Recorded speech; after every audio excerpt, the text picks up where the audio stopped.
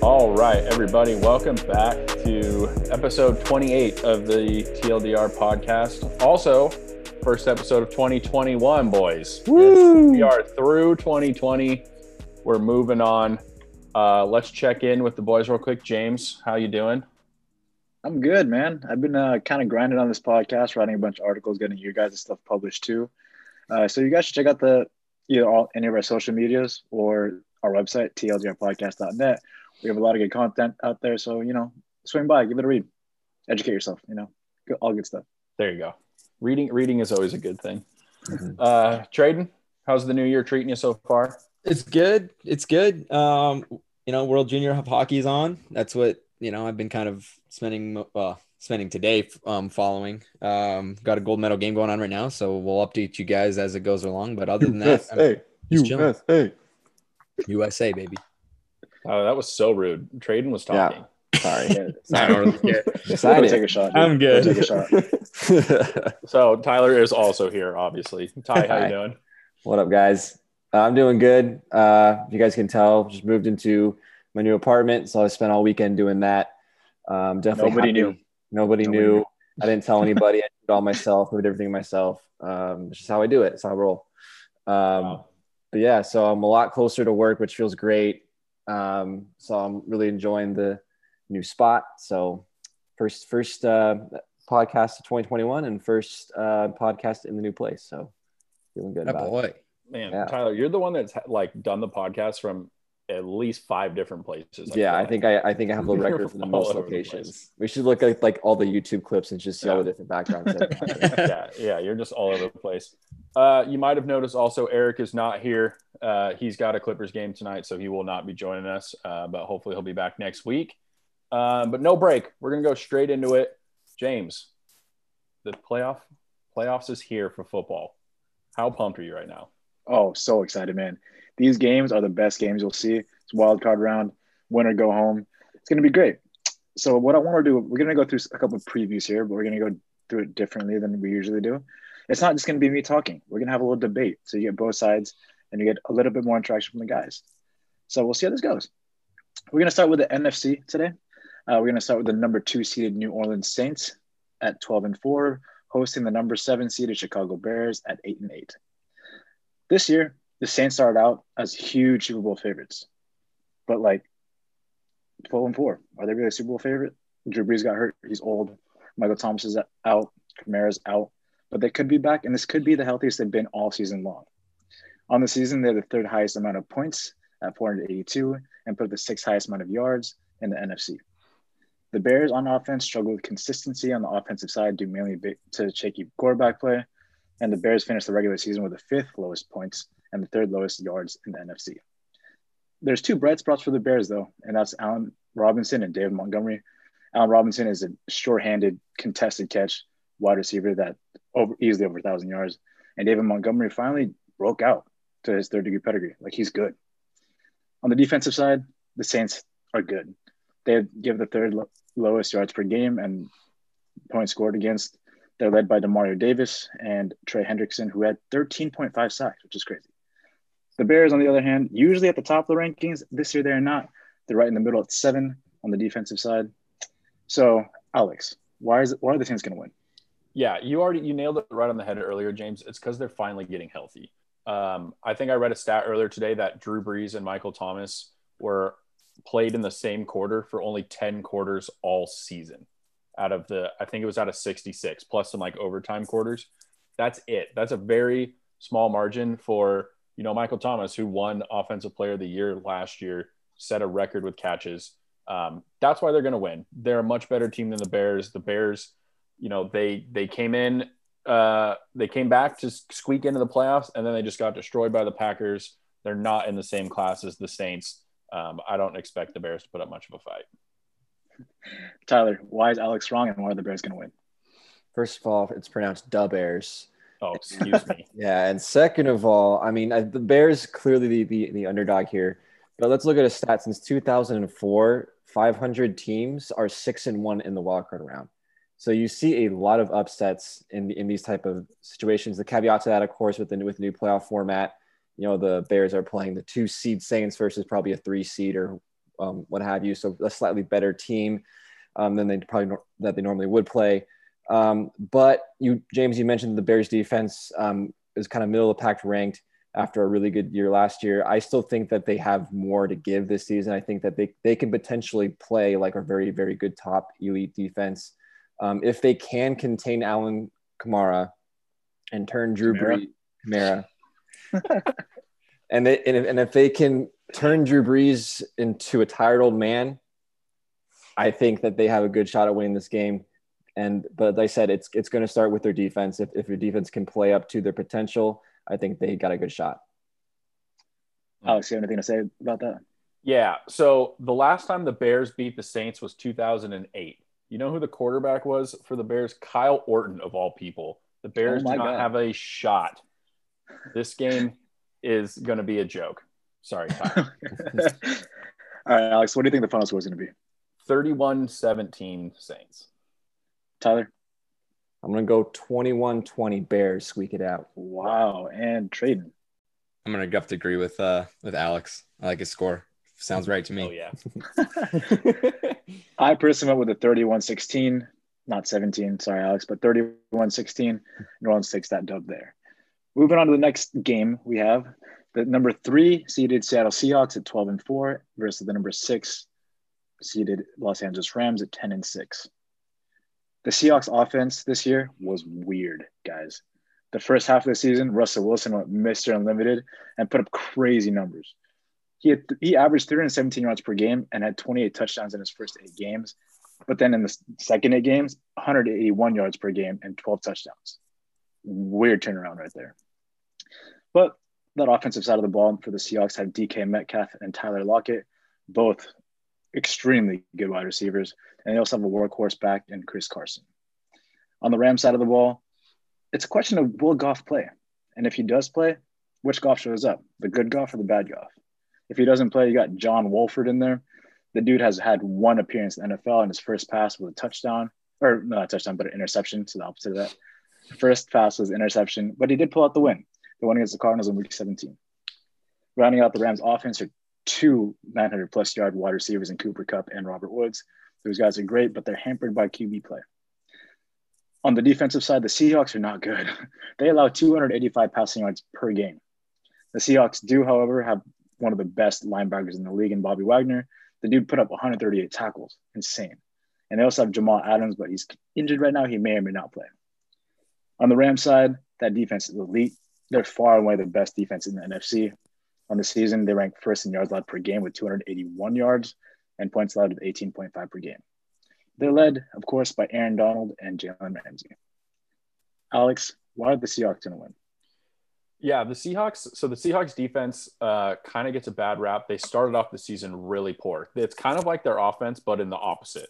Their defense started off really poor, and then it got better as the season went on. The Seahawks also know the Rams. Obviously, they're divisional opponents. They played twice this year. They split that series. I just think with the Goff injury plus his very inconsistent play, the Seahawks are a much better team. It all comes down to if Russell Westbrook can Russell Wilson. Sorry, I'm watching basketball at the same time. Russell Wilson can keep from getting hit too much by Aaron Donald and that elite defensive front for the Rams. I do think the Seahawks will pull this one out, though. Tyler, why is Alex wrong, and why will the Rams win? Yeah, obviously the biggest question mark for the Rams is going to be that quarterback play, but I think either way, they're going to have the backing of that number 1 defense on the opposite end of the football. They're going to lose or win by that defense, and that defense has been great all season long. I mean, they won last week without even scoring an offensive touchdown. That's how good their defense is. They've been playing very well going in. Granted, the Seahawks are very good at home, especially in the playoffs. But like I said, I think that they'll figure out enough to get through the Seahawks defense, and they'll score enough, and that defense will lock them down, and they'll come away with a first-round win. Alex, you have a rebuttal? Yeah, without Goff, and even if he does play, he's obviously not going to be 100%. I just can't. You can't trust Wolford enough to believe in the Rams. I mean, he had a good game, against the Cardinals. He pulled it out, but also Kyler Murray didn't play for half the game, so like he wasn't even going up against an elite quarterback like he will with Russell Wilson. So as a Rams fan, I want them to go well. I want it to go well, but it's tough to see right now. As of right now, I have the Seahawks winning 27-21. Alex, what do you think? Oof, I don't think it's going to be that high scoring. Seahawks 21, Rams 17. Tyler? Rams 20, Seahawks 13. And Trayden? I got Seahawks 20, Rams 16. Okay. Moving on to our last NFC matchup here, we have the number 4 seeded Washington football team at 7-9, hosting the number 5 seeded Tampa Bay Buccaneers at 11-5. If that's weird to you, it's because divisions matter in football. Sorry, Trade. The Washington football team is led by Alex Smith. This entire year at the quarterback position, it was weird. They start off with Dwayne Haskins, and then Dwayne Haskins, through a combination of poor play, terrible decision-making, and just bad attitude, was benched and then later cut. Smith, on the other hand, greatest comeback story of all time in the NFL, if I do say so myself. He appeared and later started in his first games and completely turned around this offense. He started in 7 games and won 5 of them. On the season, the Washington football team's offense is trash. They're ranked second to last in yards per game with 317 and third to last in points at 20.9. The Buccaneers offense, on the other hand, I don't really know where to begin. They're pretty much stacked everywhere. It's pretty much a fantasy team if you think about it. I mean, they're led by Tom Brady, possibly the greatest quarterback to ever play the game. It hasn't been decided yet, but the dude put up a stellar season, even though a lot of people are saying he's washed. He had 4,633 yards with 40 touchdowns. He has not 1, not 2, but 3 Pro Bowl caliber wide receivers in Mike Evans, Chris Godwin, and Antonio Brown. Currently, Mike Evans, who has 1,000 yards and 13 touchdowns, is questionable, but it's looking like he might play this week. On the running back side of the ball, they have Ronald Jones, super explosive, young, and then they have a former All-Pro Leonard Fournette. On the defensive side, Washington is good, surprisingly, because the year before last, they were terrible. They were last in the league everywhere. Right now, they're top 3 defense in the NFC. They've allowed the second fewest yards per game at 304, and the second fewest points per game at 20.6. The big reason that's happening is because of Chase Young. The guy has 7.5 sacks in the year, and he's also pressuring the quarterback constantly. The Rams, on the other hand, the Bucks. They're top 5 in the NFC in terms of defense, allowing 327 yards per game and 4th in points allowed with 22.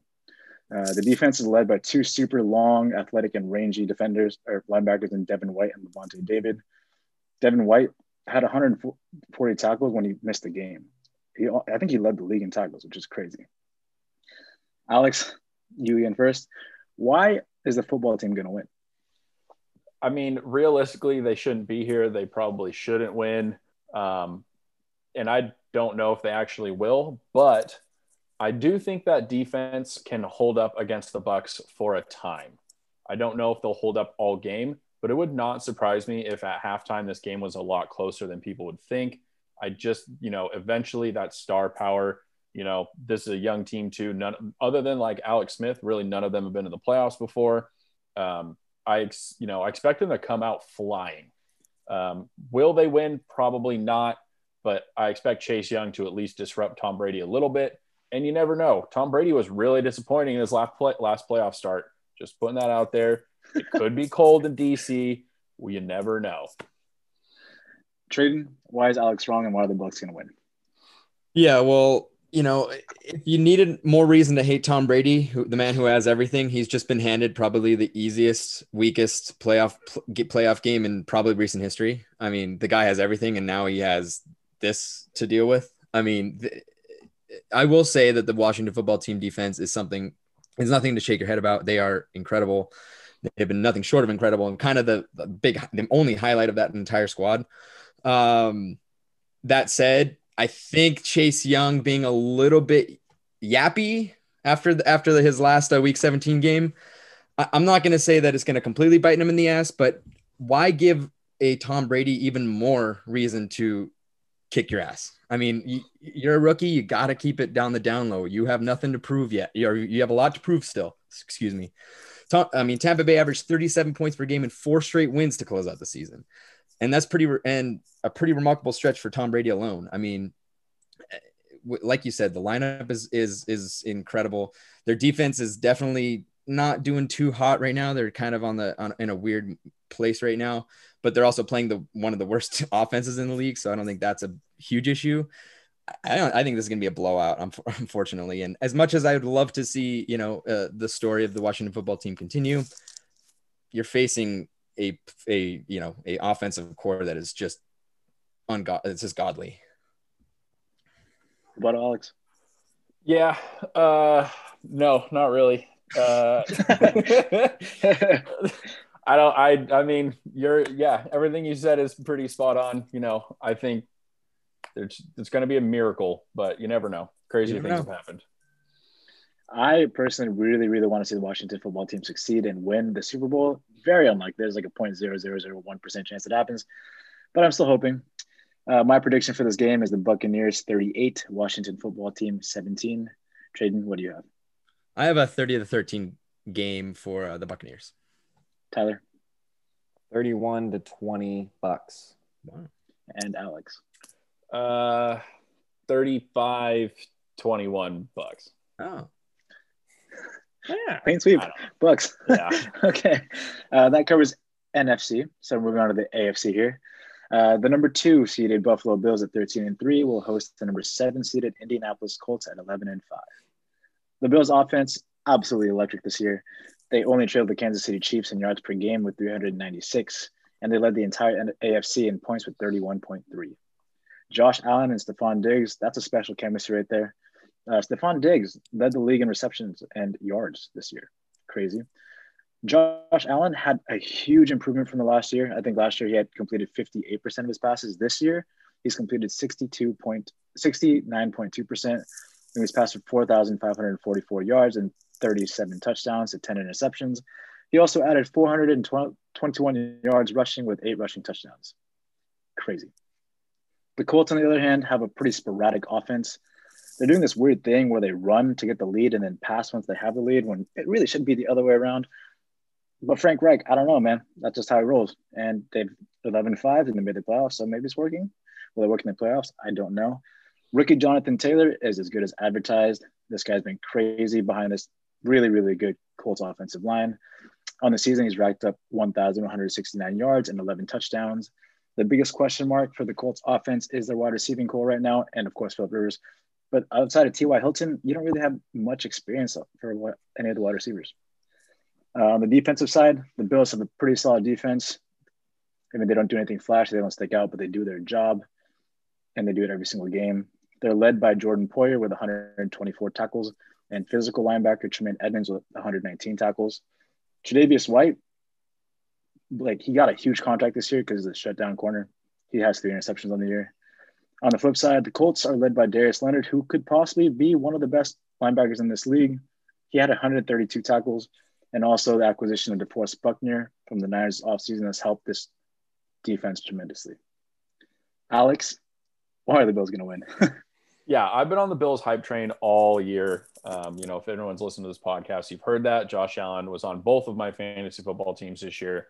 The Bills, they feel like, a young team, but they were in the playoffs last year and they lost a heartbreaker to the Texans. So they have some experience. I just think their offensive firepower is too much for this Colts team, but I do think this is going to be a much closer game than any of those Buffalo Bills fans up there in, upper Western New York or wherever Buffalo is, will be pleased with. Josh Allen and Stephon Diggs, too good. They're just going to overpower the Colts defense. Traden, why is Alex wrong and why are the Colts going to win? Yeah, so this is the most important game for me because this is my Super Bowl pick here. and considering that this is the opponent they have to start with, I am extremely nervous. The Colts averaged 28.2 points per game this season. That's ranking 9th in the NFL, which is surprising considering you have freaking Philip Rivers as your quarterback. But I guess a lot of that comes from Taylor, on the ground. offensively, they've topped 100 yards, topped 100 yards on the 5 times on the ground this year. So obviously they have some ground game that they could utilize. And in my opinion, establishing a ground game early is really your key to success among a strong defense. That's how the playoffs work. Unfortunately, even though we're still flinging the balls like crazy in these days, the ground game is kind of what wins games at the end of the day. Also, if anyone remember, Josh Allen melted down in the postseason last year. I mean, he went 52.2% completion for 264 yards, 0 touchdowns. QB rating was 69.5. He also did this like weird like fumble thing where like threw the ball out when he got tackled. Like it was the most ridiculous thing I've ever seen. So I'm not saying he's not good because he's incredible. He had an incredible season, but we have to see how his postseason goes. And so if he gets any jitters, watch out. And I know this is a bit of a stretch here, but Coach Frank Reich has an ability to bring teams to the end. He did it with the Eagles, Tyler. He made Carson Wentz look like a franchise player, and now he's nothing ever since he left. He made Nick Foles a Super Bowl champion, and now he's backing up Mitch Trubisky, who's Mitch Trubisky.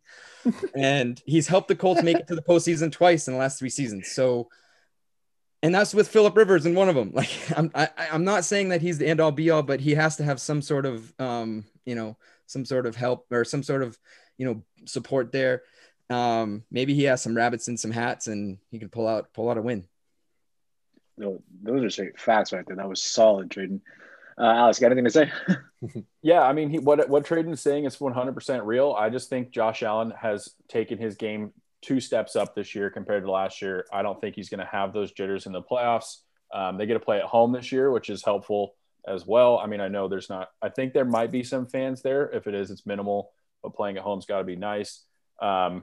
It's Phillip Rivers. The game's going to be close, and he's going to throw a pick in the 4th quarter. It's what he does. That's how it's going to end. Yeah. I have the Bills winning 31 and the Colts having 24. Alex, what do you think? Bills 45, Colts 38. No defense that game, apparently. No the defense is out the window. Wow.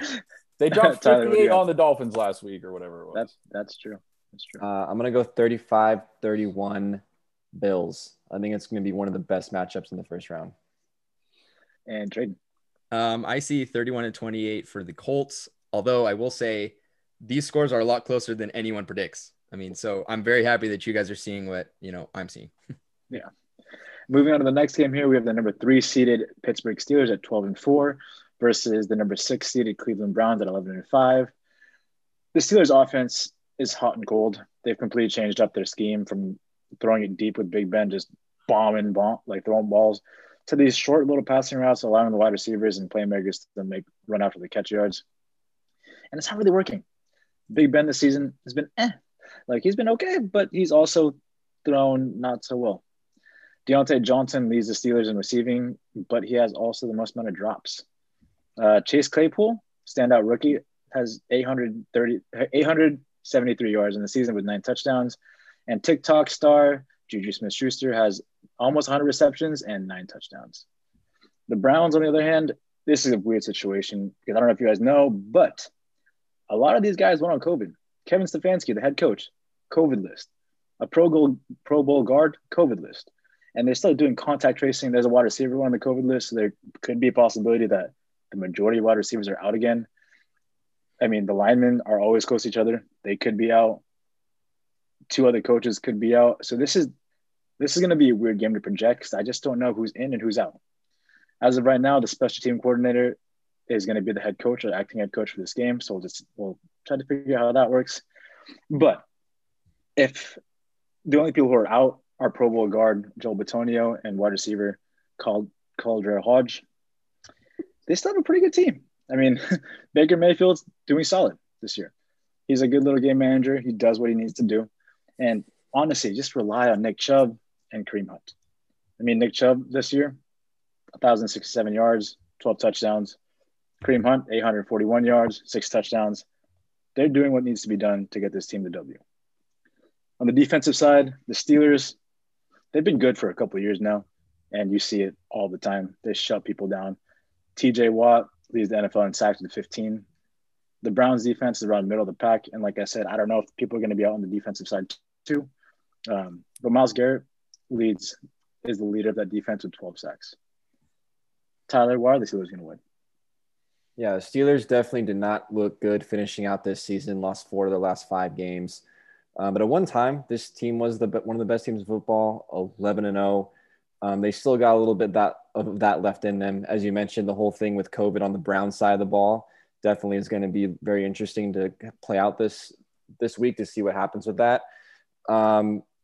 So offensively, they're an absolute train wreck. They're a mess.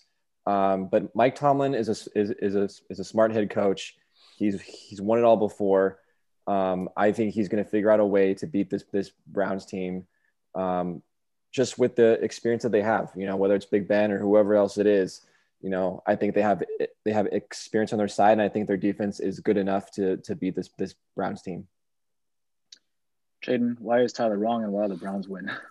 Oh man, this is tough. I first want to apologize to Baker Mayfield. I don't know if you listened to me, but it sounded like you did, and you definitely improved. You made strides this year, and I'm impressed. You went for over 3,500 yards, 26 touchdowns, and 12 turnovers with 8 interceptions. That's a huge improvement over the 21 we saw last year. You know, that's why you've made it. This is their first time that the Browns have made it to the postseason in 20 years, which is why I'm going to say that they are probably one of the most unlucky, if not the most unlucky team in the NFL. And the reason why is because it's taken them 20 years to finally get to the postseason. They lose their head coach. They lose an offensive lineman, their top offensive lineman.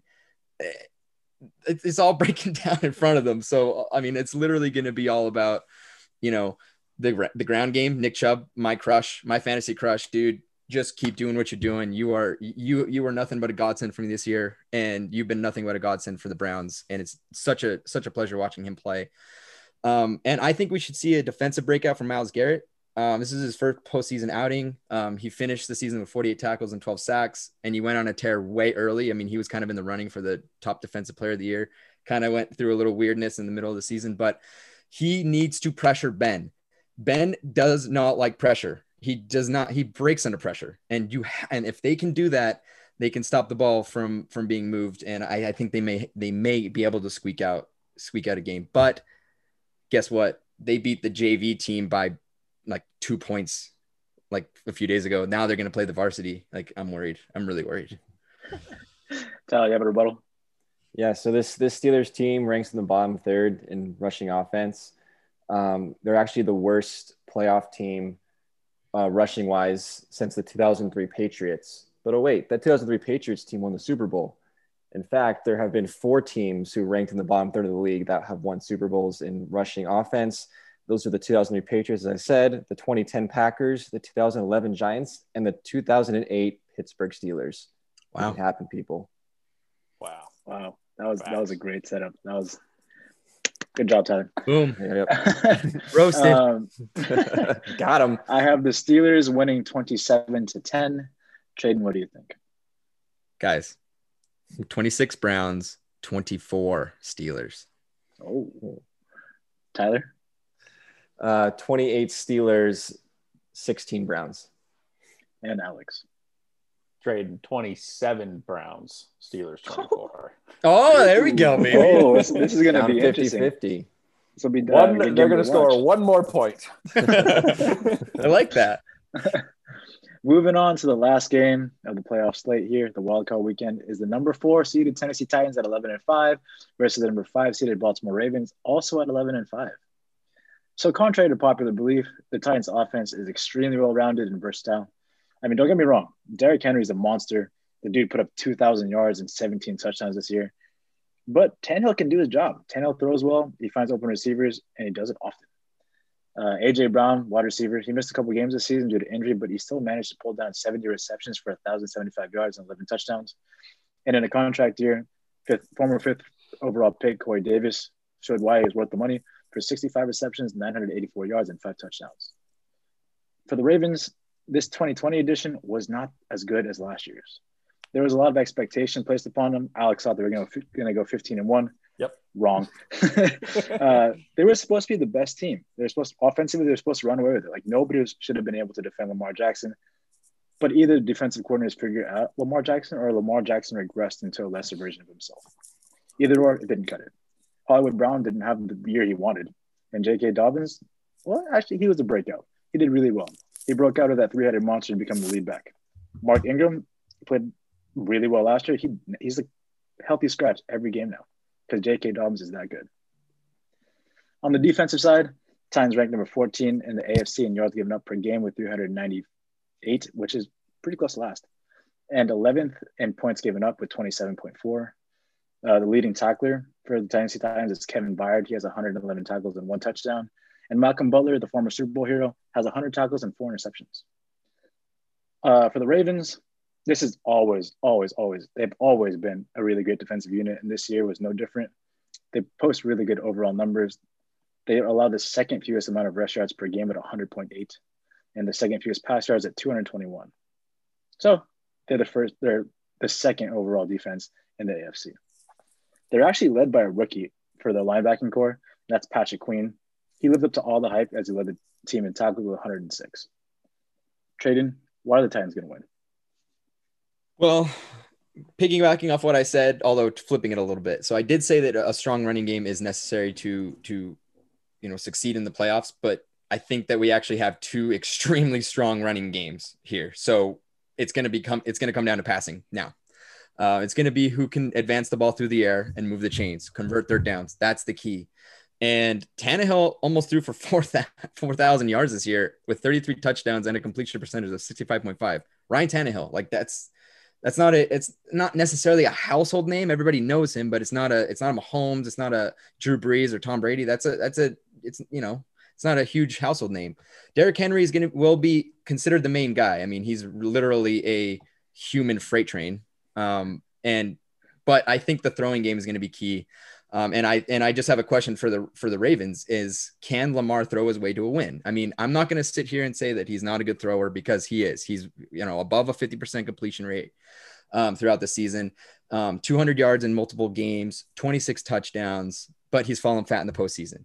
He's played 2 games for a total of, he's played 2 games in the playoffs. Both were losses, and he only managed just barely above 50% in a couple of them for 3 touchdowns and 3 interceptions. That's not like huge. That's not really substantial. And his QB rating was below 70. So, he's going to be able to run, but both teams are going to be able to run. So you can't really say that, anybody has an edge necessarily in that, besides the fact that Lamar Jackson is so dynamic that you don't know what you're going to get each play. But I think the league's learned one thing. And if the Titans do this, they can win. And that's stop Lamar Jackson, and you can win the game. Tyler, why is Traden wrong, and why will the Ravens win? Yeah, so I think on paper and in recent history, I think the Titans have the upper hand in this matchup. But here's what the Ravens have. The Ravens have motivation. Okay, last year they lost to this Titans team in the playoffs. They lost to them in Week 11, in which the Titans were dancing on their logo.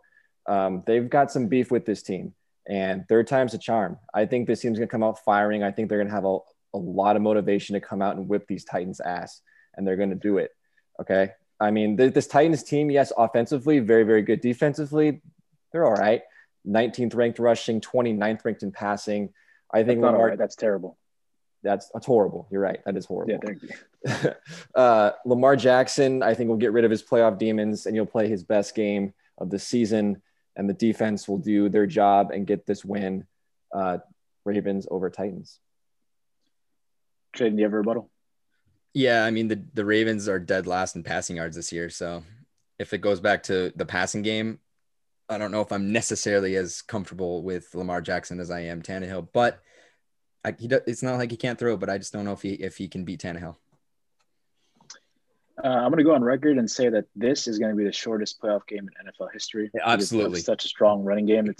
The clock is just never going to stop. I think the Ravens will win this one, though. I think the Ravens go 35 and the Titans go 31. Alex, what do you think?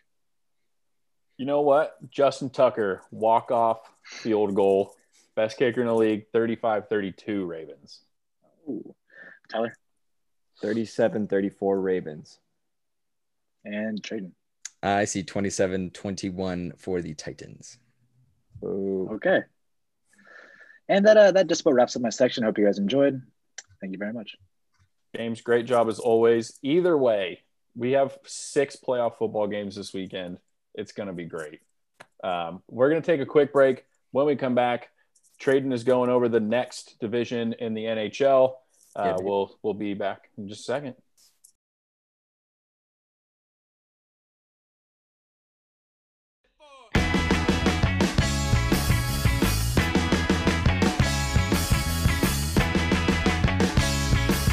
All right, boys, we are back.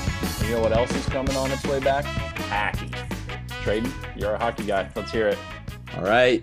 Just like last week, we're going to move on to the Central Division. But before I start, I do want to say that we are in the middle of the third period of the World Junior Tournament, the gold medal game between the U.S. And Canada. Canada is winning 2-0 currently. Hopefully they can. USA is definitely winning 2-0. What game are you watching? USA is winning 2-0. Excuse me. Traden's living in a parallel universe. I'm living in a different universe. Yeah. Canada guy. Also, we didn't get these names for all the NHL divisions until after last week. So the division names are as follows. We have the Scotia NHL North Division, which consists of all the Canadian teams. We have the Honda West Division. We have the Mass Mutual East Division, which we talked about last week. And this week, we are going to be talking about the Discover Card NHL Central Division. Those teams include the Tampa Bay Lightning, the Carolina Hurricanes, the Dallas Stars, Columbus Blue Jackets, Nashville Predators, the Florida Panthers, the Chicago Blackhawks, and the Detroit Red Wings. So I'm going to start just like last time. I'm going to give you guys my ranks in order, starting with the Tampa Bay Lightning. In 2019-2020 season, they finished the regular season with a 42-21-6 record for 92 points in 70 games. They scored well above average goals for and defended better than the league average as well. They maintained better special team stats in both categories, and this brought them excellent success in the bubble where they took the entire competition series after series and they became the Stanley Cup champions. They seemed unbeatable at that rate. My outlook for 2021, going back to back in the NHL is incredibly difficult, especially during the hard cap era. And we just found out before Christmas that it won't get any easier as Nikita Kucherov is out for the regular season.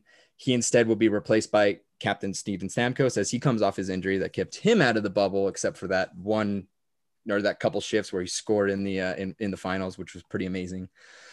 So I guess as far as replacements go, the Lightning could do a lot worse than Steven Stamkos. He puts up a point per game on average in his career. He's breached 100 points in 2019. I mean, even before he got injured, or he was on pace anyway. The team has incredible depth, as we saw in the bubble. Brayden Point has become a huge part of this team, and they have Andre Palat, Anthony Cirelli, who plays solid two-way play. And finally, they have one of the best, if not the best defenseman on the planet in Victor Hedman, who continues to be their go-to guy year after year. And they have their elite goaltending in Andrei Vasilevsky. This team, if you want to talk about fantasy teams, James, this is a fantasy team. They are flawless from beginning to end. They are what every team should strive to be. And I said that on this podcast, back in the bubble.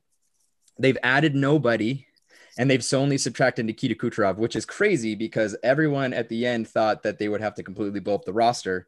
But then they were able to bring Nikita Kucherov onto LITR, giving all that cap space available for the team to keep the team together. So I'm not saying that they, pushed Nikita Kucherov off a bridge, but, if the fact that he got hurt is not necessarily terrible for the makeup of the team.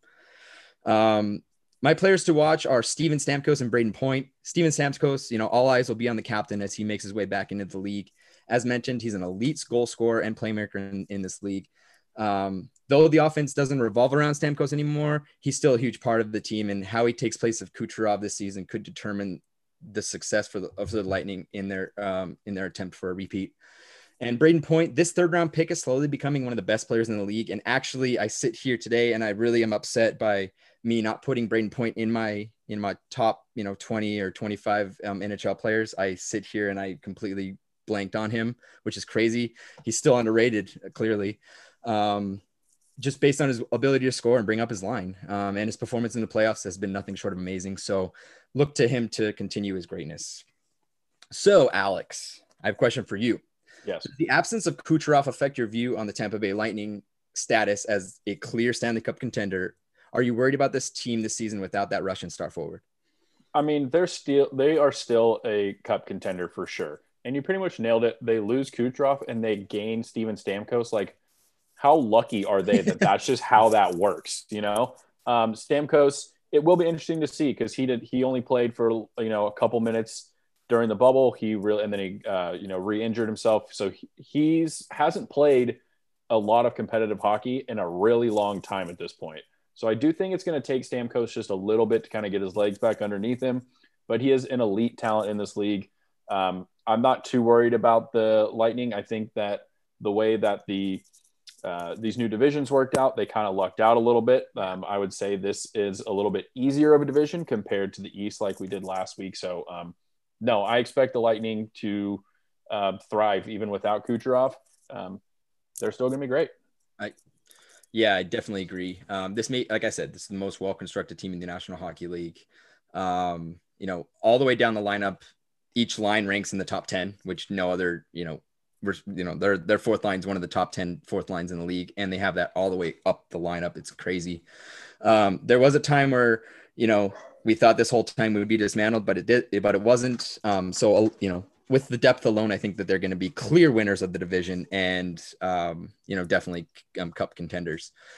Coming in number 2, I have the Dallas Stars. The Dallas Stars went 37-24-8 to place 3rd in the Central Division and 4th in the Western Conference, giving them the last bye of the bubble, meaning they didn't have to play the qualifier.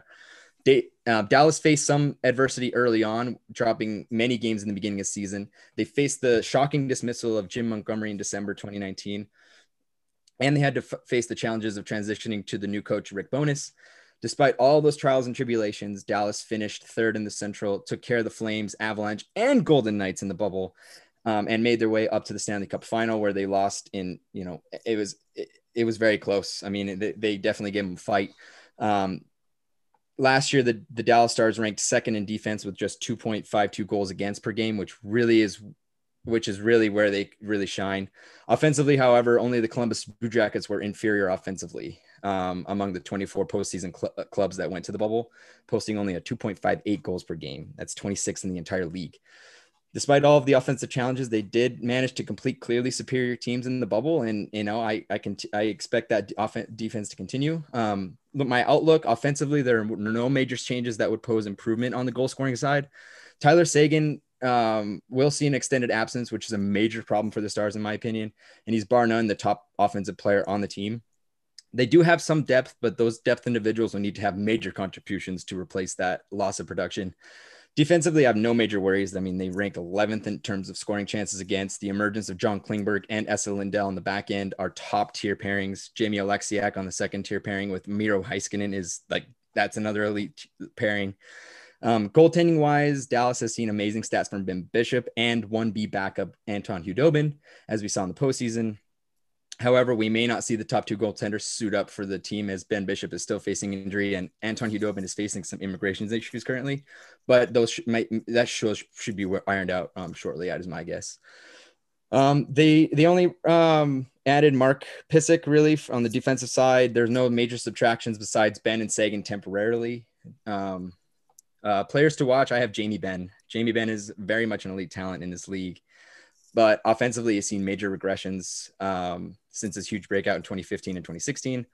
He has been publicly criticized by management and ownership of the Dallas Stars, but nonetheless has been a very good leader for the team and that just made it to the Stanley Cup final. But all eyes will be on him to bring his team up and fill that gap offensively. And then Anton Khudobin. I mean, Khudobin will be looked at to continue his strong success from the postseason as Ben Bishop continuously heals from his injuries. He'll be playing more games without Ben Bishop, so he's going to take on more of the load this season. And I wonder if that's going to hurt his ability to perform at elite level. But he's just going to have to continue to be stellar, and everyone will be watching that. So, James, you love this team in the bubble. I know you love them now. They're like your second favorite team in the league. And I asked you this question last season regarding the offense of this team. Are you worried about the offensive abilities without the likes of Tyler Seguin? Can this team make it to the Western Conference final without offensive breakouts from certain individuals? So Tyler Seguin, labrum issue. Last report I read said he's out till April, possibly. That's a lot of time, a lot of games without him.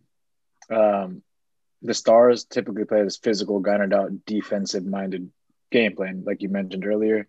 But in the bubble, they showed us that they can score in bunches too and get up there. And I think they scored they had a game with 6 goals.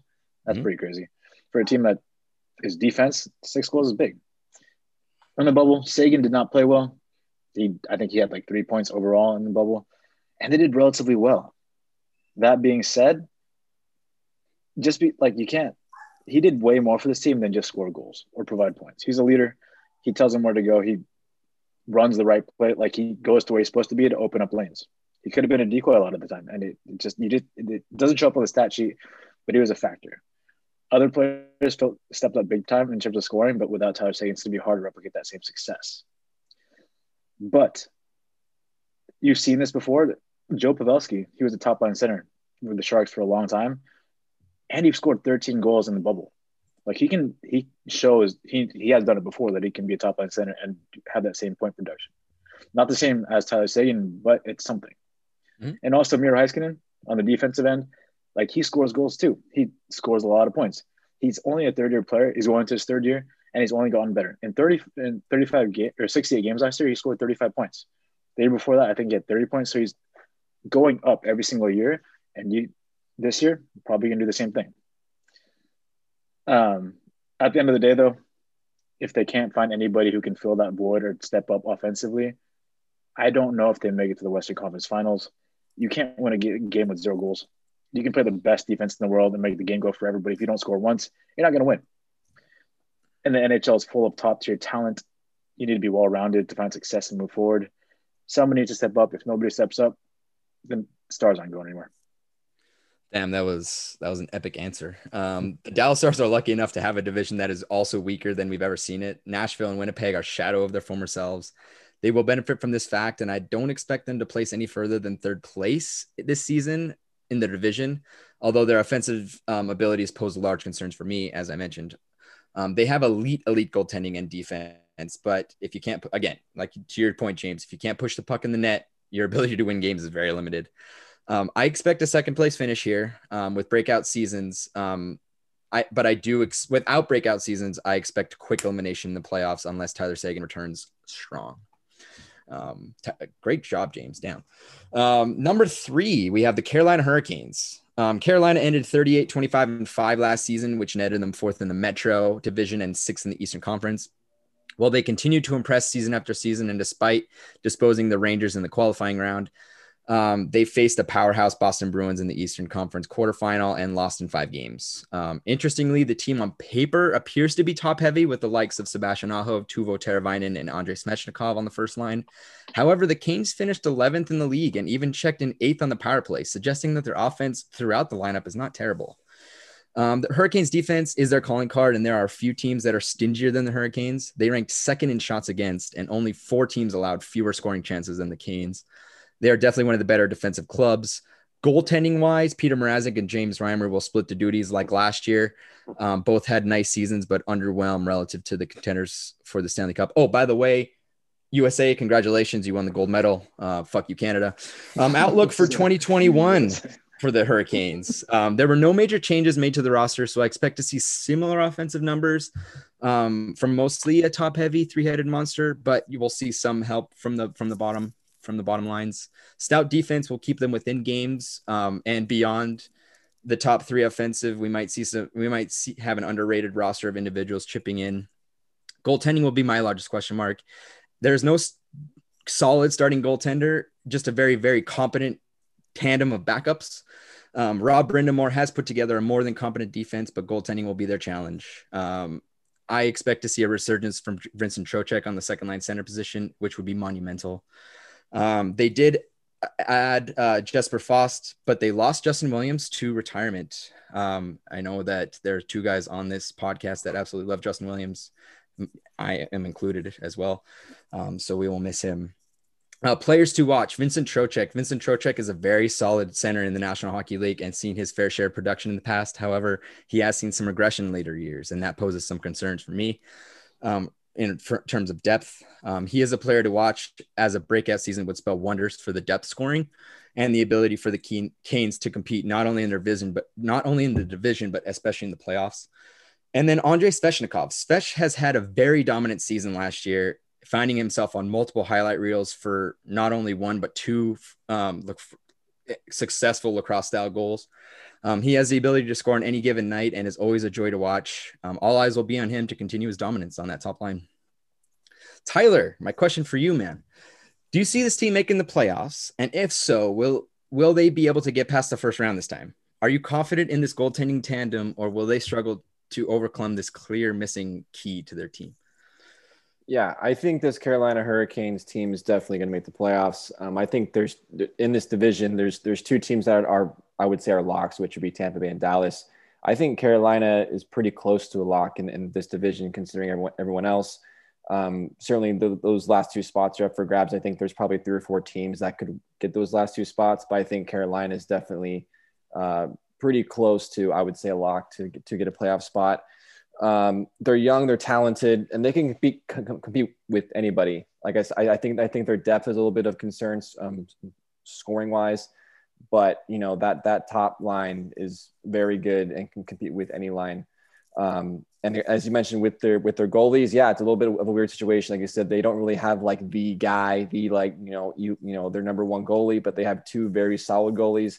It worked for them okay last year. And I think they're going to keep doing it until there's a reason to change it, albeit an injury, or maybe there's a trade that pops up that seems nice that they want to, get rid of one of those guys that they can get something good in return. So, something like that's going to have to happen for that to change. Obviously, they're both free agents after this season, so that will probably after next season be different. But for this season, I see that kind of staying the same. So yeah, I mean, for me, the Hurricanes, easy lock for the postseason. In terms of them winning a playoff series this season, I think that they will. I think they'll take a step up and they'll win a playoff series as long as they don't play the Boston Bruins, because the Boston Bruins have those guys' numbers. So as long as they don't face the Bruins the first round, I think the Carolina Hurricanes will win a playoff series.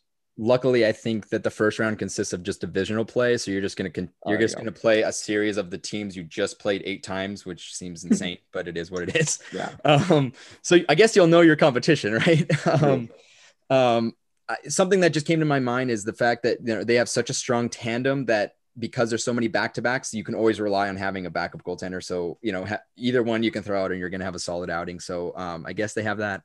This is another team that I think benefits from a relatively weak division. I think this team is clearly the 3rd best in the division. However, their contending ability is where I take pause. I greatly question their goaltending tandem that was average at best, but clearly no starting goaltender has emerged.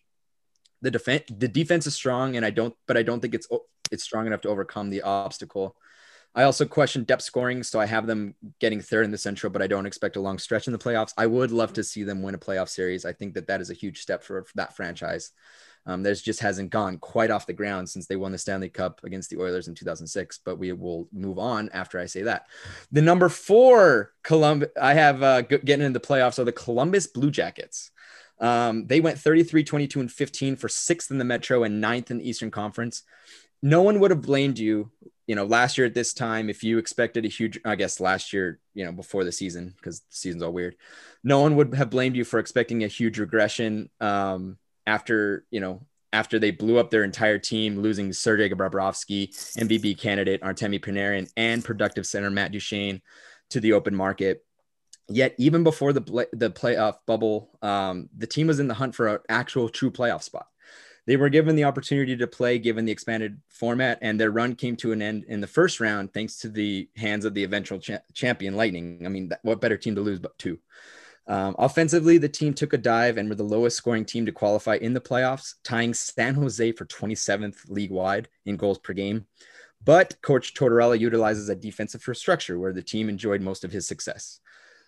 The team managed to hold the high octane Maple Leafs to just 10 goals in their 5-game qualifying round. In and of itself is amazing. They allowed just 2.4 goals per game in those 9 postseason against the Leafs and Lightning. And that's pretty incredible stats right there. And 14th in scoring chances against for the season. That's pretty solid defense. On the goaltending side, Elvis Merzlikins and Jonas Korpisalo took over the tending duties after Bobrovsky left, and Merzlikins himself took the league by storm when Korpisalo went down, posting an electric 1.72 goals against average and near 95% or 95 save percentage in 10 January starts. That is unbelievable for a rookie at his age. My outlook for 2021, when you have a take no bullshit coach like John Tortorella behind the bench, you have a fighting chance. He's already won 2 Jack Adams and almost won it last year. They may have lost Josh Anderson and his grit scoring, but they netted fast, talented Max Domi and improved their depth scoring with Mikko Koivu from the Minnesota Wild. Defensively, there have been no major changes, so expect another stingy defensive team led by none other than Seth Jones and Zach Werenski. Elvis Merzlikins will be another interesting part of the puzzle as this team aspires to make the playoffs in regular fashion this time. I mentioned the additions and subtractions. Max Domi and Mikko Koivu are the big notables there. My players to watch here is Max Domi. He's had some issues on teams in the past from a coach perspective, but this is his 3rd team in 4 seasons.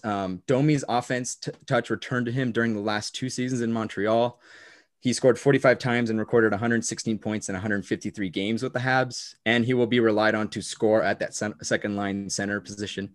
He's a good puck mover and creator in the offensive zone and could be the answer that Columbus needed down the middle.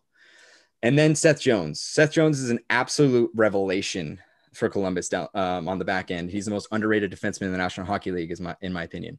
He's capable of playing an ungodly amount of minutes and is a captain of the team. So he not only shows his leadership on the ice, but also off the ice, presumably. I choose Seth Jones as a player to watch because he's going to strive to be a Norris Trophy winner, and he's coming off a strong postseason. I wouldn't expect anything less from him. So, Alex, my question for you, my guy. The Blue Jackets exceeded expectations last year despite the loss of key players the season before. How much do you think this weaker division helps this team, and do you think they crack a top 4 spot in this division? Yeah, it seems to be a common theme is this weaker division is going to help some of these teams, and it's going to help the Blue Jackets as well.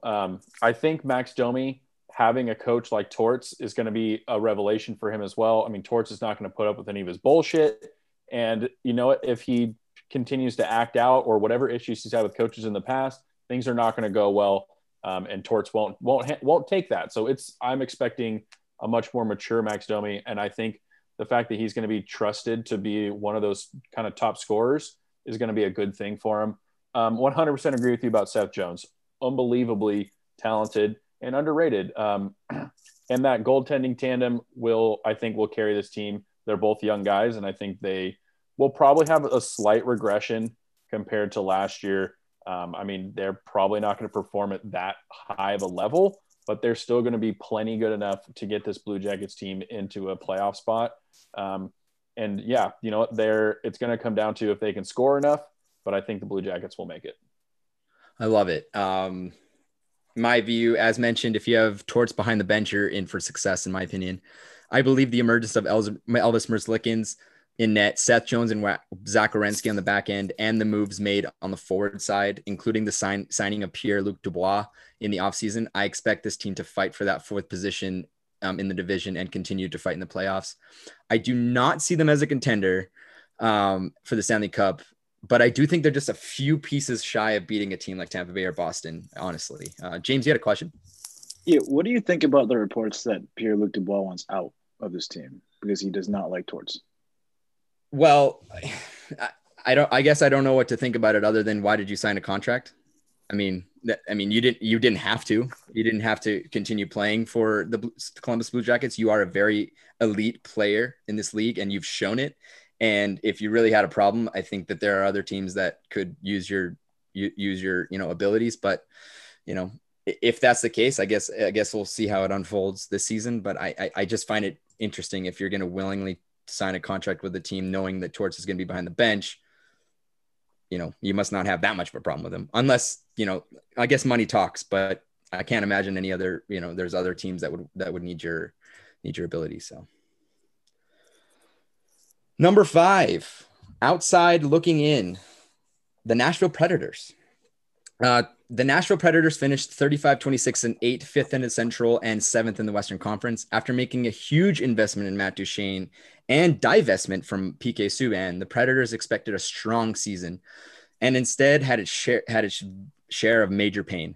The Predators ended the season with a -2 goal differential that was second worst of 7 Central teams and nearly worst than the last place Chicago Blackhawks that made it to the bubble, who posted a -6 themselves. Offensively, the Predators finished 16th in goals per game last season, hanging around teams like the Jets, the Blackhawks, and the Oilers. They improved their power play, but still finished 24th. The Predators were once a team built on defense and goaltending, but those units were hit very hard as well this season. The team finished 18th in goals against per game alongside the Canadiens and Canucks. They ranked 17th in terms of scoring chances against. Lastly, goaltending was a major inconsistency. Pekka Rinne and Juuse Saros had just rough seasons last year. My outlook for 2021, with as much expectations as they had going in and failing, you'd expect them to make changes, but they didn't make very many changes. The depth chart offensively may even look thinner than it did last year. They lost Craig Smith, one of the top goal scorers last year. I didn't even know who really that was, and he's a top scorer. They did gain back Michael Granlund and Erik Haula, but I don't know if they're going to bring enough spark offensively. Their top 2 scorers were Philip Forsberg and Roman Josi. Roman Josi is a defenseman. I mean, that says a lot about your team. Pekka Rinne's postseason blunders and last season debacle puts a large question mark on the goaltending ability for this team as well. Players to watch. I have Matt Duchene. Matt Duchene is a player that was once considered a major elite talent in this league, but has had a dismal season relative to his $8 million cap hit. The Predators are the latest team to make a big investment on Duchene, and he hasn't returned on that investment at all. There will be pressure on him to respond to the criticism he's faced in the last couple of seasons. And John Hynes. I'm actually going to pick a coach. John Hynes was a midseason hire from the bench boss from the New Jersey Devils. Hynes was a relatively quick hire after the dismissal of Peter Laviolette. It seems as if the Predators were in a rush to make this hire, and that opened up some question marks. And while it may be unfair to kind of judge a coach, by their, taking over a team midseason, we did see Rick Bowness do it in Dallas, and was very successful. So I want to give John Hynes a full season and see what he can do with this squad. But James, I know you like this team. Are we going to see a reversal of production and efficiency from all 3 parts of the squad? Offense, defense, and goaltending. Was last year a fluke, or did the Predators' door for the Stanley Cup contention already slam shut? Do you expect them to be in the Stanley Cup playoffs? So I'm going to answer the first part of your question first. I do think there's going to be a complete shift in the way they're producing right now. I think last year was a fluke. I think the main thing here is a new coach, like you said, in John Hynes. Peter Laviolette was a coach in Nashville for a very long time. And sometimes that voice gets overheard.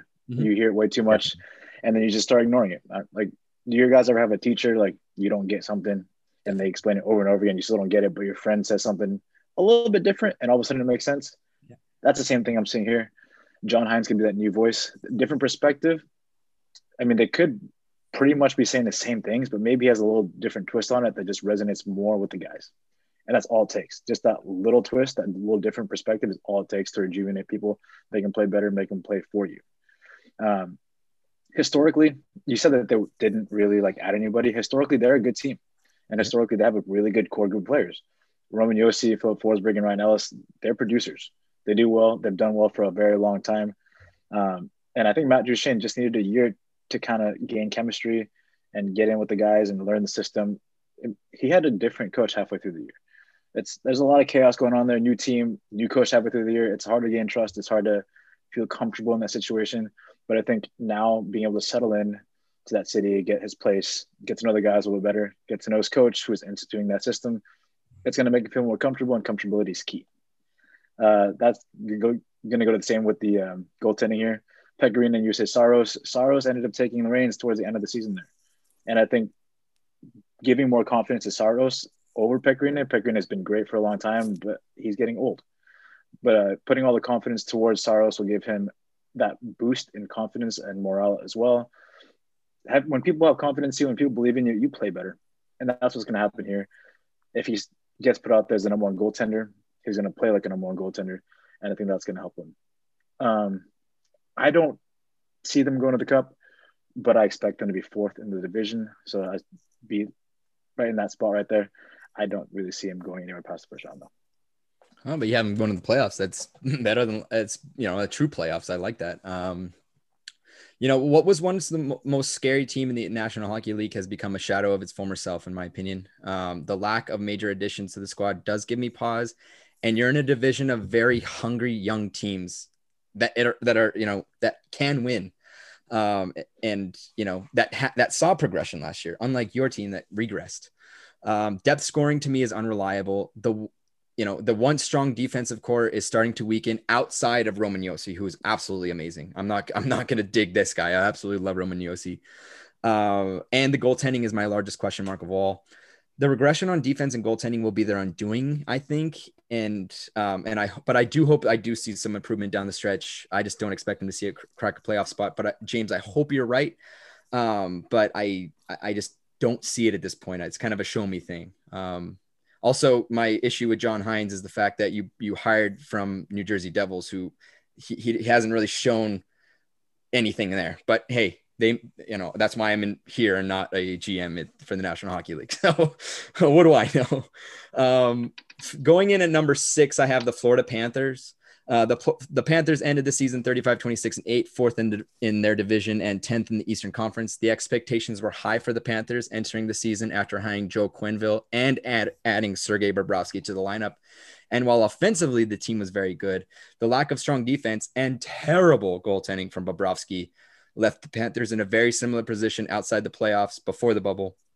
While they did make the playoffs, in their qualifying round, that qualifying round was very lackluster to say the least, and they lost to the Islanders in 4 games. The Panthers offense was always going to take them far, and they finished 6th in goals per game, while their power play was 10th league-wide. Fantastic. But that is where all the greatness stops. Only 2 other teams allowed more goals per game than the Panthers, and that included the last place Detroit Red Wings and the Ottawa Senators, who were the second worst team in the league. On the goaltending side, the Panthers thought they solved their problem with signing Bobrovsky, who ended up finishing 3.71 goals against average and 87.3% save percentage in the month of October. That is unbelievably bad for a starting goaltender.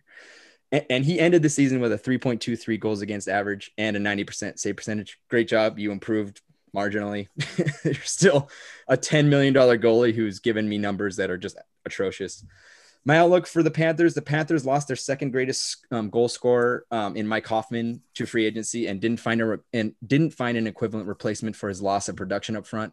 That's not to say that they didn't add anybody, but most were kind of depth signings and not to the equivalent, production level as Hoffman. Anthony Duclair may be the largest signing for the Panthers.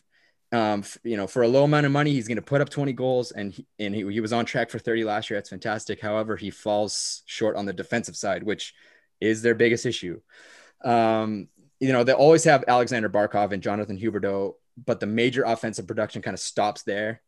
Defensively, personnel changes weren't radical, so I would not expect any improvement on the defensive side unless goaltending can improve. The entire season may be up to Bobrovsky, who was inked for 7 years at $10 million a year, and he just put up one of his worst seasons in his career after signing that. Talk about a kick in the nuts. Players to watch, there's one, and that's Sergei Bobrovsky. Imagine that. He's a goaltender that should be putting up major numbers in this league. He's coming off the worst of his career, and all eyes will be on him to improve on his outing last season. And he could be the catalyst for this team succeeding or failing in the end. He's going to be not only looked at, he's going to be under a fucking microscope the entire season. And if he does not turn it around, the Panthers are going to be in major cap hell, as they have a $10 million goaltender that they can't trade because he sucks. So all eyes will be on him. So imagine this, Tyler. I have a question for you, and it largely revolves around goalie Bob.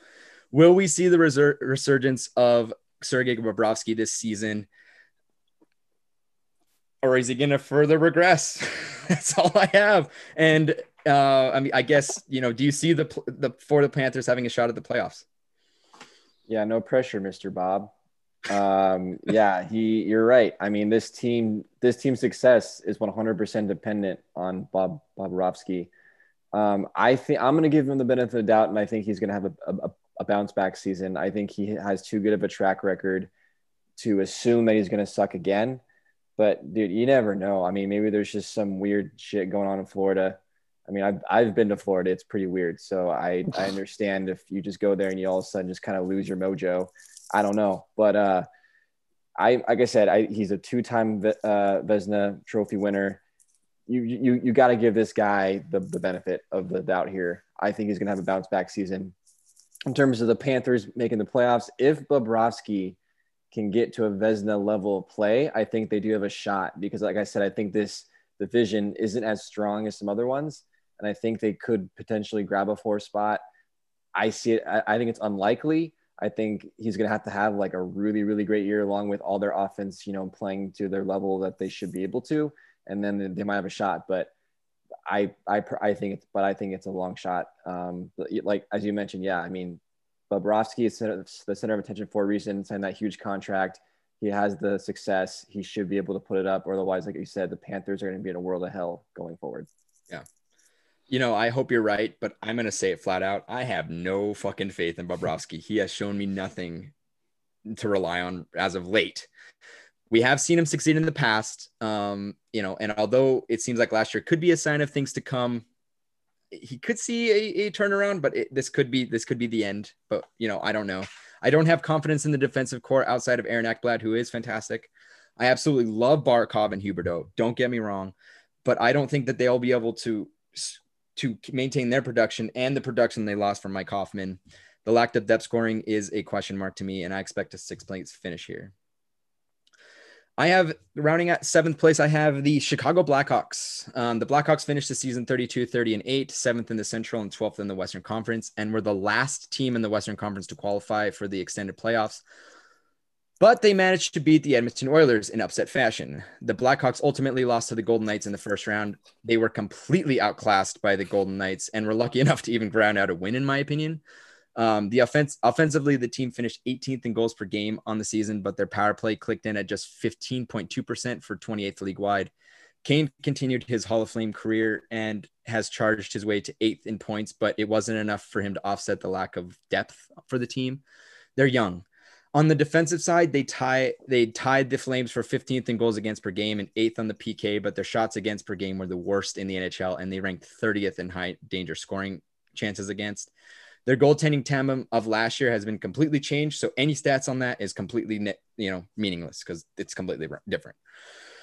My outlook for 2021, the Chicago Blackhawks will be without their longtime captain and fearless leader, Jonathan Toews. He is their leader, their best penalty killer and elite goal scorer in this league.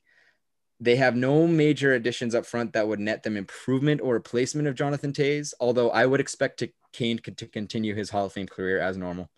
Defensively, while Duncan Keith and Brent Seabrook used to be powerhouses on the back end, they both have, especially in the case of Seabrook, regressed considerably, and they are nearing their last years in the NHL.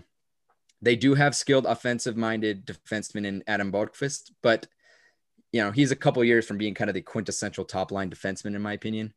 And then on the back end, you got Robin Lehner and Crawford are done. They got shipped out. Malcolm Subban and Colin Delia are the new goaltending tandem. Malcolm Subban has been the backup in this league since he entered, and Delia has even seen more modest NHL work, only appearing in 18 games in 2 seasons. While these individuals have potential upside, I can't find a more bleaker goaltending tandem, as between the two of them, they don't even account for 100 NHL's career appearances. That's a problem, in my opinion. They will also be missing key Kirby Dach for the potential entire season due to injury. He was set to become the captain of the Team Canada for the World Juniors this year, but he probably would have lost, so maybe it was good that you didn't go. Additions: Matthias Janmark is notable. Subtractions: they lost Corey Crawford, Brandon Saad, Oli Mata, and Drake Caggiula. That's the list. That's a lot of guys. Players to watch: Dylan Strome. With Kirby Dach and Jonathan Toews out this season, the first line center position is his. Dylan Strome will be given his first line center privileges this season and has a chance to shine in this role. This will give him the opportunity to improve and show that he can compete in a high level with the big boys out there. So watch for him to fill those shoes. My other players to watch are actually together, which is that goalie tandem in Colin Delia and Malcolm Subban. This is the goalie tandem of the Chicago Blackhawks, and these individuals have very little actual experience under their belt. On paper, the Blackhawks defense got worse by shipping out Olli Maatta, so we could see a very ugly season on the goaltending front. However, goaltenders are unpredictable, and we could see very strong seasons from them. But it's going to be fascinating either way to see how they kind of, get thrown into the fire. So my question for you, Alex, how do you see the Blackhawks faring this season with key players being shipped out, injured, and the goalie tandem, very young in this NHL, how do you think they're going to fare? Yeah. Not great, to be completely honest with you. I mean, when the organization releases a letter to the fans saying, hey, look, we're rebuilding. It's going to be hard times in Chicago for a little bit. Enjoy Patrick Kane. That's all I can say. But don't overlook them. They're still an NHL team. They obviously beat the Oilers last year. Just thought we'd got to bring that up again, You look traded. You look so pained mentioning that. Yeah, I had to mention it, but it hurt. It hurt. Yeah, I don't think they're going to be, a total pushover. I do think Patrick Kane is still elite. I do think he can lead this team to at least be competitive in games. That goalie tandem, though, is going to have to step up in ways that we're not prepared to believe in them. But you know what? They're in the NHL. They obviously are talented guys. You never know. But yeah, I kind of agree with you. A 7th place finish is not all that surprising. And I think the only reason they get that is because of the team we're going to talk about next. Yep. But you know what? Chicago, you had a great run. Give it a couple more years. You'll be back. Hey, yeah. I mean, I like that. I mean, they did send a letter to their fans, but again, so did the Rangers, and they're kind of a big deal now. So but they lucked into the first overall. Fair enough. So my view, the Chicago Blackhawks management has declared that this team in rebuild mode, as we mentioned, and they will be without their captain this season as well, who seemed kind of pissed about that, by the way, about the rebuild thing. They will be missing their top 2 forwards, and the defensive side of the puck looks bleak along with the goaltending tandem. I expect this to be a rebuild year and don't expect them to crack the playoffs, as they will just not be able to overcome the challenges like the other teams, can in this division. Number 8. And the final team we're going to talk about is this week is the Detroit Red Wings. They finished 17-49-5, last in the Atlantic, the Eastern Conference, and guess what? The entire National Hockey League. They ranked in the basement of the league with just 2 goals per game, 0.53 goals per game below the second worst offensive team in the league, the LA Kings. Like, that's a huge drop. On the defensive side, the Red Wings allowed 3.73 goals per game, which was by far the worst mark in the league behind the Ottawa Senators. On the goaltending side, Jonathan Bernier is coming off a fairly big season where he actually posted a 2.95 goals against average and a 90 save percentage in 46 games. That doesn't seem like big numbers, but remember, guys, the team in front of you was absolute ass. So that's pretty damn good. He actually outperformed Bobrovsky. That's pretty amazing. I like that. Howard is gone after posting a 2.23-2 record while turning in a 4.2 goals against average and a 0.88 save percentage across 27 starts. That's one of the worst in NHL history. Their season was one of the worst in NHL history, but a lot of it has to do with Jimmy Howard's just absolute, like, he turned into Swiss cheese, literally. My outlook for 2021, despite the terrible season last year, GM and former superstar captain Steve Yzerman wasted no time in trying to find improvements in all 3 aspects of the game. On the front, they added Bobby Ryan and Vladislav Nemestikov into the fray. They still have Dylan Larkin, who's a bona fide number 1 center at only the age of 24 and the tallest pillar in this organization. He is the Detroit Red Wings. Anthony Mantha remains a top tier goal scorer on his flank, who's 26 years old himself, and boasts a 40 goal potential upside on a team that should be scoring more goals going forward. On the defensive side, Yzerman also brought in Mark Stahl and Troy Stecher to fill the roles this year. And while they aren't game changers, they will at least bring improvement on the back end. And he didn't leave the goaltender position unchecked either. And as he added Thomas Greiss into the fray, who worked into a 2.74 goals against average and a 913 save percentage last season. Not too bad. While not his best season, he is becoming a solid goaltender in this league. So again, those are the major additions. As I mentioned, my players to watch will be Dylan Larkin. Dylan Larkin is slowly becoming one of the best centers in the National Hockey League at such a young age. And he is the face of the organization. He may not produce at breakneck numbers, but in an organization as awful as this one is, he's a huge highlight. And we will look to see him improve offensively and defensively as he looks to bring this team up from the dark basement. And I'm going to have all of the additions to be watching here. I cheated a little bit by picking all of the major additions that Yzerman brought, but I believe they will be the key to providing light at the end of the tunnel. While none of these guys are game breakers in the greatest of senses, they will bring much needed experience to a young core that is just finding their way in the league. And I expect them to, put this team moving in the right direction. So, James, do you think we will see the Red Wings improve on their outing last performance, or will they be the worst team in the league once again? I 150 billion% think that they will improve, because you can't get worse than what you just did. You can. You can, but then you wouldn't be in the hockey league, man. You'd be playing like OHL type shit. Maybe an OHL team could even beat them. I don't know. But the fact of the matter is they put up some pretty historically bad numbers. It's going to be tough to replicate that. Just try a little bit harder, like practice for maybe 30 minutes more each day, and they'll put up better numbers. That simple. So yes, they will be better than last year. It's kind of a shame they didn't get number 1 overall. That sucks, man. Like the way the lottery worked, that's tough. They really should have gotten Lafreniere. Got his name right. Yeah, a couple of those acquisitions, though, you mentioned them that I think are big ones. I'm going to highlight one for each part of the game. Thomas Greiss, Bobby Ryan, and Mark Stahl, they're all good additions. A few years past the prime for the most part. And they aren't franchise-altering players, and they won't turn your franchise. Like, they won't automatically make this team like a 30-win team. But they're all pretty good. They're all on short-term contracts. They're pretty much like stopgaps. Otherwise you'd be trying to fix a bullet hole with a Band-Aid. That does not work. We know this. Thank you, Taylor Swift.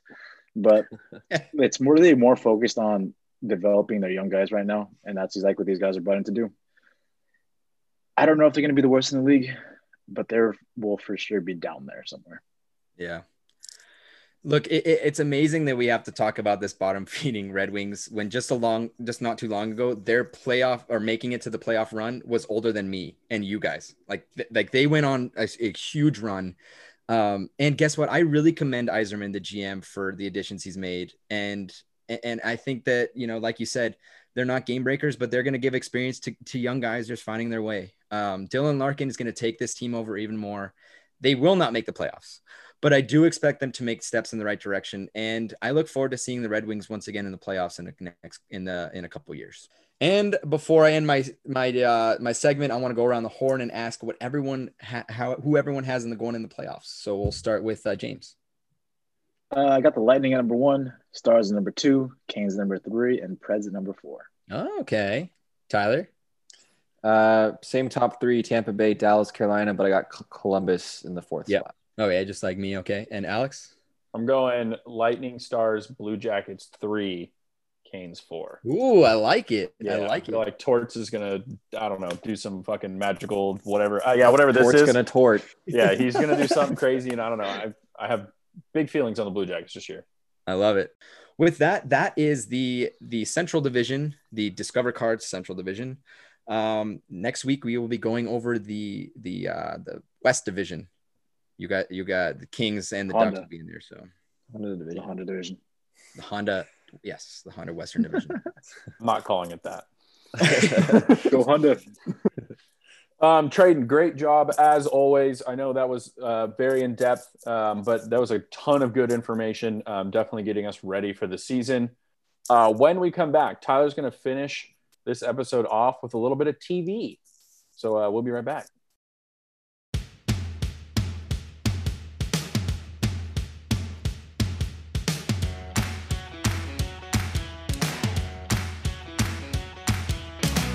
All right, and we're back. We're going to finish off this episode with a little bit of TV talk by our guy, Ty. Tyler, take it away. What up? All right. So I decided I want to kind of talk about TV shows for a little bit. I wasn't really sure how to kind of talk about on this podcast, but the way I kind of asked the boys was kind of a TV show that they feel is underrated, or a show that they are watching that they kind of want everyone else to watch. So we're kind of sell you on the show that we're going to talk about. So we're kind of going to go around the horn, and everyone's going to talk about their favorite TV show that they feel like you guys should also take a look at. So let's start off with James. What do you got? So you asked me to find an underrated TV show. This TV show is fantastic, and I consider it underrated because it's only on Apple TV, not anywhere else. So the TV show that I'm a huge fan of right now is Ted Lasso. That TV show is hilarious. I'm laughing probably every 30 seconds, give or take. I might have peed once or twice because I was laughing so hard. Wow. It's so great. It's just subtle humor. The actor's amazing. Full disclosure, I've only watched 3 episodes so far, but I love every single second of it. So therefore, I'm all about it, right? A little quick synopsis about what this TV show is all about. It's about a coach who coached an American football team to a Division II championship, I believe, and all of a sudden gets hired on to coach a Premier League soccer team in Europe. This guy has never, ever done anything soccer related before, but now all of a sudden he's in charge of a Premier League team, a team that's about to face relegation, which means going back to the Premier League B side. But anyway, it's just a story about how he brings everybody together and makes everything work and develops chemistry among players and teaches lessons. And the really cool thing about it is, as the story goes on, as the episodes go on, you start to feel for the coach, Ted Lasso, and you're rooting for him. Every single episode that goes by, you're like, I love this man. Like, this guy, I want to be on his team because he's such a great coach. He may not know anything about the sport, but it's all about making the person and the athlete a better person when he's leaving. It's not necessarily about wins or losses, because there's a quote in there. It's like, you can win some games but still lose, and you can lose some games but still win. And that's really honestly about if you're becoming a better man or a better person outside of the game. It's not always about soccer. It's not always about sports. It's more about life. And that's why I enjoy it. Stupid question. Is this any way like kind of based on any kind of true events, or is this completely like fake? As I'm 3 episodes in, I have no idea. Okay. You'll find that out in season 2. Is there a season 2? I have no idea. It is okay. From someone that has finished the whole thing, I agree with you, James. The show is phenomenal. Traden, I'm 95% sure that's not based off of true events. I mean, I feel like we would have heard about that, like that's Probably. pretty wild. But yeah, the show's great. It's great. Nice. Yeah, I have. Everybody should get Apple TV and watch it. Yeah, I've not seen it, but I have heard great things. You're probably the 3rd or 4th person that has spoken very highly of the show. So that is one I need to start watching. Traden, what show do you got for us? Yeah, so I have to back up James's like feel good one with a pretty dark one. I'm gonna be honest, I'm not a huge TV guy. It's not my hobby. But I had to pick one, and this is one that I have seen a little bit of, and I'm really interested in actually sitting down and actually, watching it again and getting really engaged. But that'd be The Handmaid's Tale. It's on Hulu. They currently have 3 seasons. The 4th is set to premiere here in 2021. Again, I haven't seen a lot of this show, but if Kylie can invest the same time with me, we're going to watch it. But I will say before I get into it, it's very heavy and has a lot of heavy content. So it might not be for the faint of heart. The Handmaid's Tale is a deep and at times disturbing television show based off a 1985 novel of the same name by a Canadian author, Margaret Atwood. The plot takes place in a dystopian United States society following the Second American Civil War, where a totalitarian society subjects fertile women to like a childbearing slavery thing. The world fertility rates have collapsed as a result of widespread STIs, environmental pollution, and this totalitarian government leading, a militarized hierarchy of, classes. The women in this show are forced to work in very limited roles, and the fertile women are enslaved to help the population stay intact. The show follows June Osborne as she struggles with the realities of being a handmaid, which is one of the enslaved women, and her attempt to reunite with her family in Canada, who kind of have fled, her daughter and her son, or I'm sorry, her husband. The show's main theme is the presence and manipulation of power, and how this dictatorship imposes it on the masses. It's something that really kind of, unfortunately, it engages you, but and it makes you really think about society as a whole in like a totalitarian situation, completely different than what we see here in the United States. It has a lot of drama and some horror in a sense. I mean, it's not like jump scares, but it's something that is horror from just a humanistic standpoint. It's very engaging, and if you can handle it, I think it's a show that is pretty intense, and it's a good watch. Awesome. Yeah, that's another good one I've heard good things about. That's one reason why I wanted to do this, so I could see what you guys recommend for me to watch. Alex, what do you got? Yeah, so my show, I think, is the only one out of the ones that we picked that is not currently still airing new episodes. So it's Psych. It was on USA from, wait for it, like in the mid 2000s, 2005 to 2014. It follows a duo, Sean and Gus. Also, Gus is who the character is what I named my dog after, so that's also a big shout out to my little pup. So it kind of follows Sean. He's a kind of a screw up, and then but his dad was a cop, and his dad taught him to have extremely in depth and observation skills, and then he uses that to trick the police into thinking that he's a psychic, and then he helps them solve cases. It's funny, it's witty, it can be really heartfelt. It'll be a tearjerker at some points. Also, I just got to give a shout out to my boy Matt Murphy. He and I used to watch the show together all the time. We get really drunk, and then we make Tyler drive us to Domino's. Great times. So I got to give a shout out to my boy Matt, and thank you, Tyler, for driving us to Domino's all the time. You're welcome. But yeah, Psych is one of my top five shows of all time. That Desert Island show. I'd rewatch it all the time. It's on Prime Video, but you can find it kind of all over the place. I know, James, you said that you were happy with my pick. Yeah, it's great. Great show. Great show. Question for you real fast, though. Yes. I have a couple questions, actually. What is their obsession with pineapples? Like, why is there a pineapple in like every episode? Dude, I don't know, but it is funny, yeah, because there's a pineapple in every episode, and sometimes it's blatantly obvious. Like, they'll come in like bearing a pineapple as a gift.